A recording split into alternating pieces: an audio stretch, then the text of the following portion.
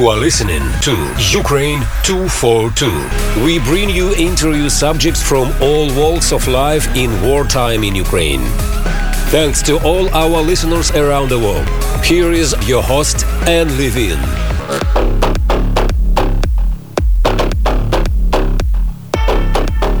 Welcome to Ukraine 242, a weekly show featuring experts on the ground in Ukraine and from around the world, covering myriad issues caused by Russia's invasion of Ukraine.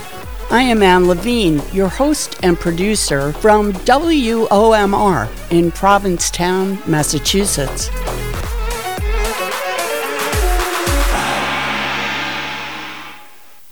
Today we present part 2 of our interview with Dr. Taras Kuzio, who is professor in the Department of Political Science at the National University of Kyiv Mohyla Academy.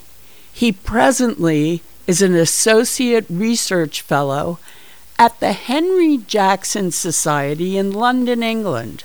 Dr. Kuzio is the winner of the 2022 Peterson Library Prize for his book, Russian Nationalism and the Russian-Ukrainian War, Autocracy, Orthodoxy, and Nationality, published by Routledge in 2022. Dr. Taras Kuzio, according to you, a new Kremlin-approved history textbook for Russian school children offers an unapologetically imperialistic view of Russia's past while attempting to justify the current invasion of Ukraine. Presumably, this textbook can only be taught in Russian-occupied Ukraine. Yes. What are the Russians teaching both Russian and Ukrainian children? In some ways, there is new things there, but in other ways, there are not. In Vladimir Putin's Russia, for at least 10, 15 years, there has been a government-supported cult of Joseph Stalin. He's been rehabilitated. It's a bizarre thing. It's been ignored by many people. It's strange that it's been ignored because could you imagine, Germany having a cult of Adolf Hitler? We would all go crazy, saying, what the hell's going on? But Stalin was also a mass murderer, including of Russians, and not just of Ukrainians and others. But so you've got this cult of Joseph Stalin linked to the quasi-religious kind of cult of the Great Patriotic War. Stalin was a hero for Putin because he built a new Soviet empire. He transformed the USSR into a superpower with nuclear weapons, and he defeated the Nazis. So if you promote Stalin like this, then you have to forget and hide Stalin's crimes. You can't promote Stalin as being both the bad guy and the good guy.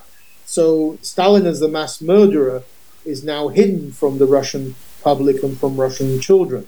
It's only Stalin, the good guy, who defeated the Nazis and built this, big Soviet empire. So that aspect has been coming and is now out there in force in the textbook. The more overt imperialism is more, I think, a new factor. The claims that Russia is just fighting to take back its historical lands. There is no Ukraine. Ukraine's a fiction of the imagination.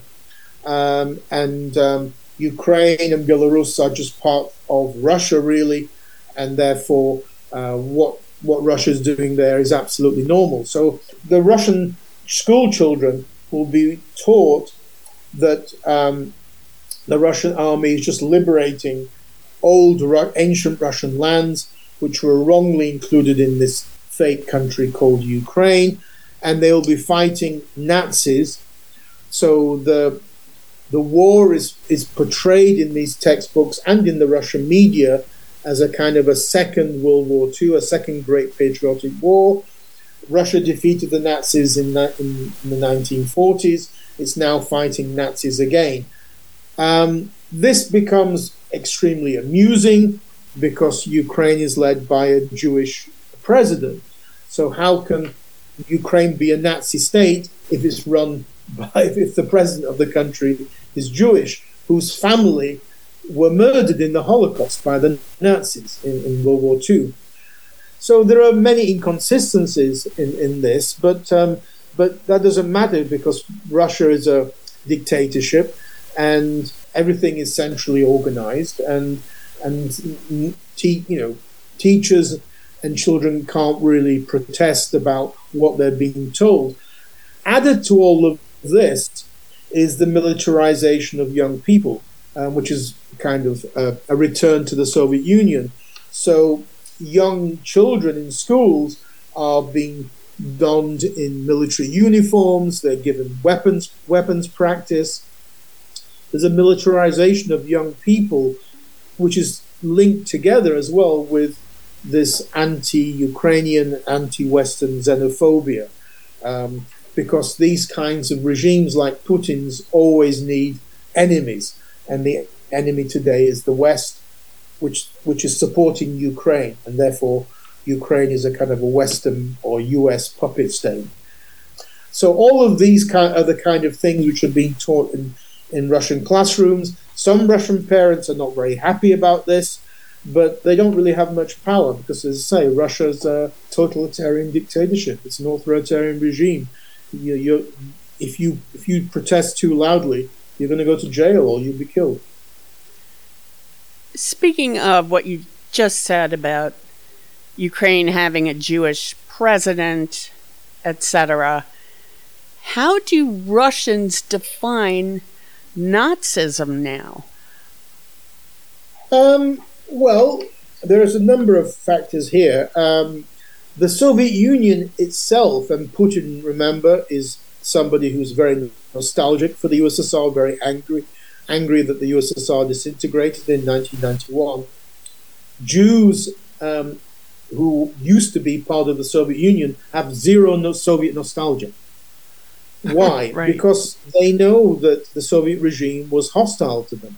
The Soviet regime repressed Judaism, repressed Jewish religion and culture, and destroyed or closed down synagogues. The USSR itself hid the Holocaust. It never talked about the Holocaust. The USSR always talked about 25 million dead Soviet people and soldiers. It never really talked about the Holocaust as a separate murder campaign against Jews, separate to the Soviet people. It kind of subsumed it under this Soviet dead, and therefore there were no real commemorations of the Holocaust in the Soviet Union. Ukraine has had massive Jewish revival, the biggest Jewish revival in Europe since 1991. I've been to Dnipropetrovsk. I was actually just there last month. Just as we're speaking now, in the city of Uman, which is south of Kiev, there are between 20 and 30,000 Jews from all over the world commemorating the birth of Hasidism. This is where the graveside is of the founder of Hasidism in the 19th century. This is a festival that happens every year in September. And so they have zero problems in coming to Ukraine. And by the way, this is the biggest Jewish gathering or Jewish festival outside Israel in the world. I mean, there's nowhere else that you have that many Jews coming together. This Hasidic pilgrimage to Uman in Ukraine, which takes place every year, is for Rabbi Nachman Breslov. I just wanted to mention his name. Takes place on Rosh Hashanah. He's the founder of one of the branches of Hasidism, right? Right. I think. Yeah. It's a 2 to 3 week event every year. The only time it was didn't take place was during the COVID pandemic. And I've just looked today on social media, and they are there today in Uman. So the war hasn't stopped them, and the so-called Nazi-run Ukraine has not stopped them going. On the other side, when you're talking about Nazism, this again it's an import from the USSR. The USSR was the same, and Putin's regime is the same in abusing terms such as fascism and Nazism. They throw this label out to basically mean anybody irrespective of your political views, you could be a social democrat, center-right, nationalist, if you don't want to have your future with Russia or with the Soviet Union. So in the Soviet Union, if you were a dissident and you wanted the independence of Ukraine from the USSR, you were castigated as a Nazi collaborator, bourgeois nationalist. Today, if you support the Orange Revolution, the Euromaidan Revolution, and you want Ukraine to be part of the West, part of Europe, join NATO, join EU, then you're a Nazi, you're a fascist. When the Russian Foreign Minister Sergei Lavrov was asked the question, how can you say Ukraine's run by Nazis if you have a Jewish president? His answer was anti-Semitic. His answer was, well, Hitler in the 1930s also had Jewish friends, and Zionists in the 1930s collaborated with the Nazis. This is what Lavrov actually said. The origins of that kind of approach to Zelensky, to say, well, he's not really, he's just a fake Jew, or these Zionists always collaborated with the Ukrainian Nazis. The origins of that, again, go back to the Soviet Union, because the Soviet Union in the last 2 decades in particular, sort of the late 1960s to about the 1980s, the Soviet Union was launched massive anti-Zionist campaigns. And the anti-Zionism campaign was de facto camouflage anti-Semitism. That's what it was. And so when Putin, Sergei Lavrov, and these other Russian leaders try to explain how you can have this contradiction between having a Jewish president and a Nazi state, they have to rely back on this Soviet approaches and say, well, these Zionists were always in bed with these Nazis anyway.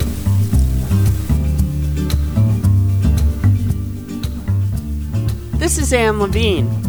I am speaking with Dr. Tadas Kuzio, who is professor of the Department of Political Science at the National University of Kyiv, Mohyla Academy.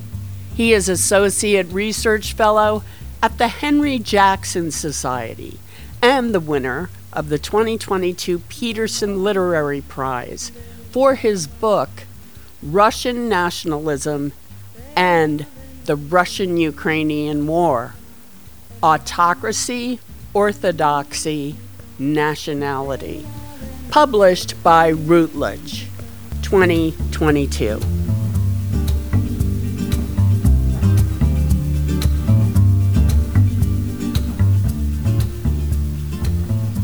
Dr. Tadas Kuzio, untold numbers of Ukrainian children have been forcefully kidnapped by Russians and, from what I've heard, have been taken deep into Russia.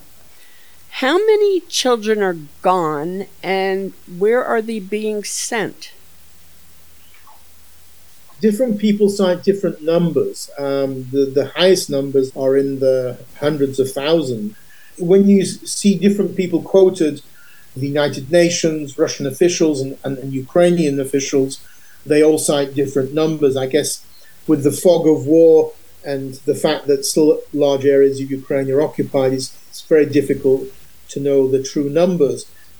The 2 people who were indicted by the International Criminal Court were Vladimir Putin and Maria Alexeyevna Lvova-Belova, who ironically is supposed to be the lady in the Kremlin looking after children's rights.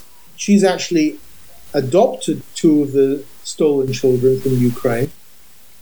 The goal of this is to Russify these children, to eradicate and remove anything Ukrainian from their minds, and make them into loyal future pro-Russian adults. I mean, I think it'll do the opposite to that, but they are often taken away from their parents under false pretenses. For example, they are taken to so-called holiday camps in Crimea, and then they never come back to their parents, or they lie to their parents and say the children have been killed or something, then they're stolen. So this has been taking place since the spring of last year. We don't know the real numbers because, for example, the port city of Mariupol was completely flattened by Russia, and the figures of people killed there are anything up to 100,000 people, and many of the children would have been taken from there by Russia. They're usually taken with their parents. If they're with their parents, taken through filtration camps. Then they're separated from the parents, and the children are forcibly taken away. Some of these children are adopted in Russia, and some are put in orphanages.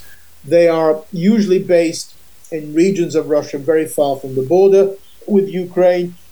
There's also been some evidence that some of the children have been placed under the Belarusian Red Cross inside Lukashenko's Belarus as well. So it's a very, very unpleasant aspect of the war linked to Russian war crimes. Certainly, Putin and Belova were both indicted by the International Criminal Court in March for this crime of deporting children. There will be further crimes that will be indicted for, but deporting children and people in this kind of war situation is considered an infringement of the Geneva Convention and is a war crime, as it has been for decades. But I'm sure there'll be further criminal charges for many of the other war crimes which have been committed. The goal of Russia is to do with de-Ukrainization. It's the destruction of Ukrainian identity and its replacement by something which Russia would prefer, like a little Russian, a kind of a Lukashenko-style identity, which is subservient to Russia, and it's part of the kind of the goals of what Russia has done in the occupied areas. This so-called denazification of Ukraine, nothing to do with denazification, is the mass graves of those kind of people being found, together with murdering people such as teachers, library people, civil society activists, politicians, veterans from the army, are part of the war crimes together with the deportation of children. So hence why the war crimes charges by the International Criminal Court were to do with classified the deportation of children as part of the attempt by Russia to undertake war crimes and genocide against Ukrainians. I've seen a few stories of Ukrainian children being returned to Ukraine, to their families. How does that happen?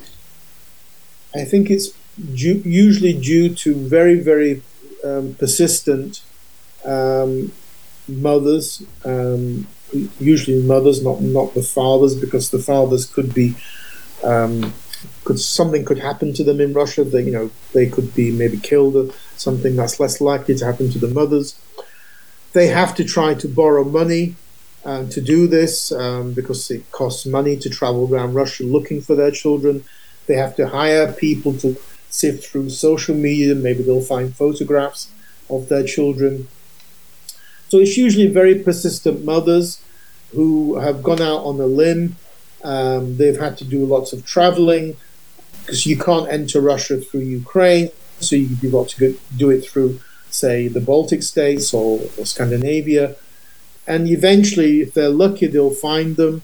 Then they have to maybe bribe somebody to release the children and then bring them back. So it's a very laborious process by very persistent mothers. But not everybody can do that. And in some cases, the parents have been killed already. And in other cases I've read, the children are just too young and they're just too psychologically disturbed to even remember where they came from, and they don't have phone numbers because their mobile phones would have been taken away from them. Yes.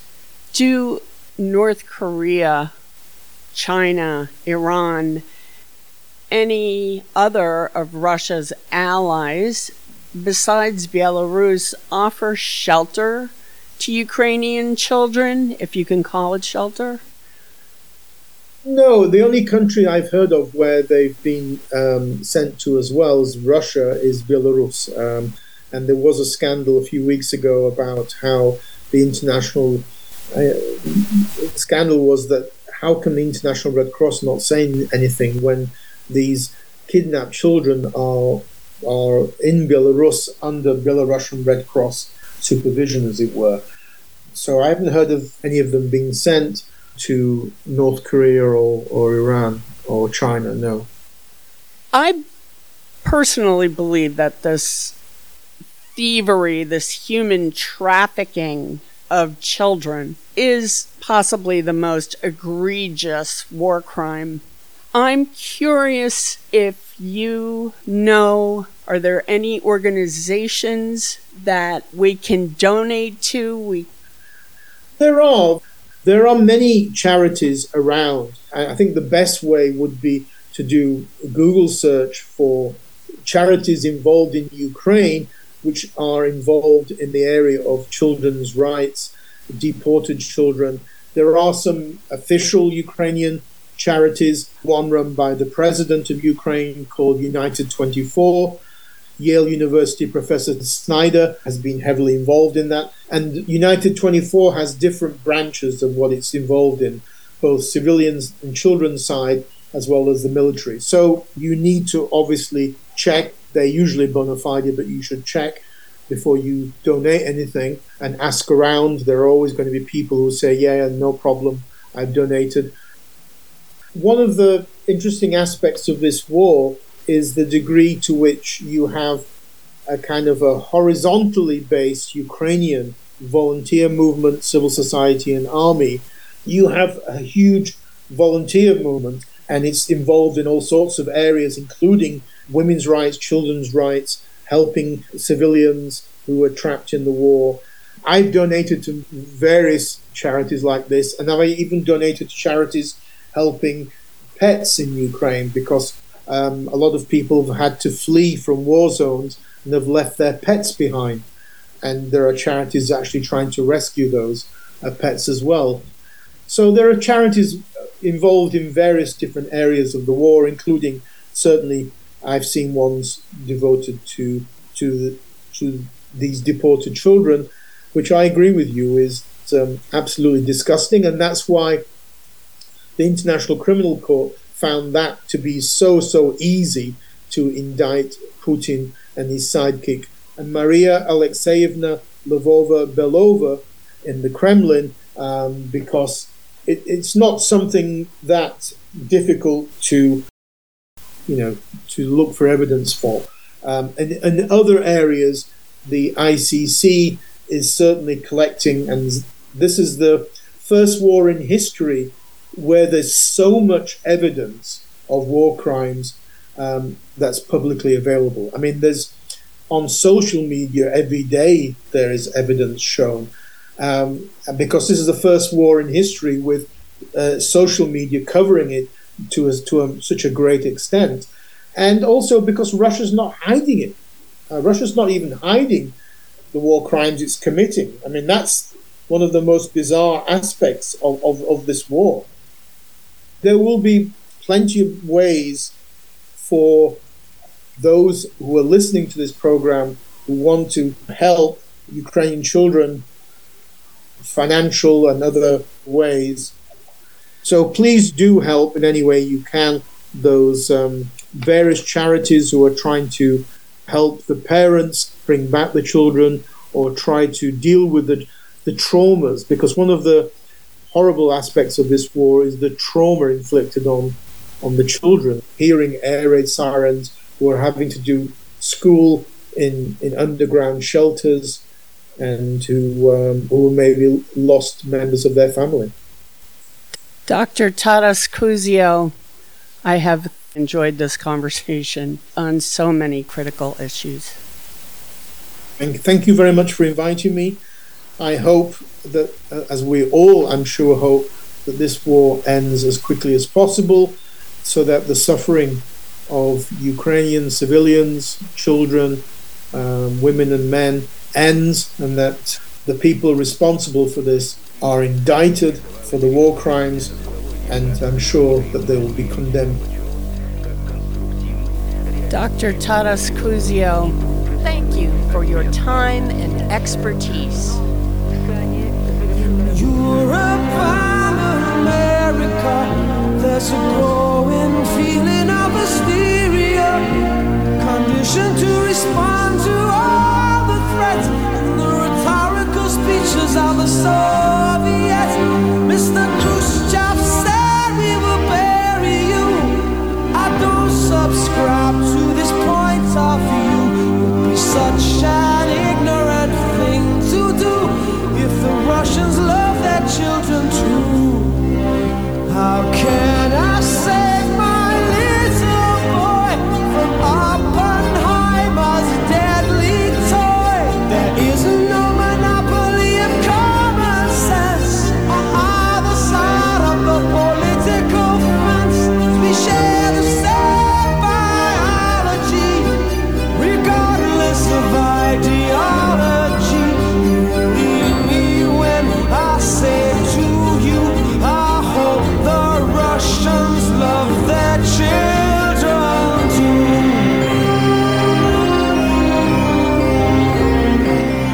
Russians by Sting.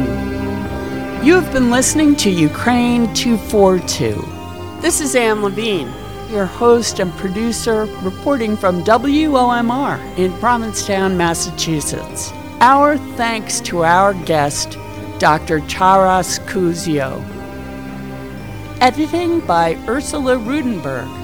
Additional editing and production, Michael Levine.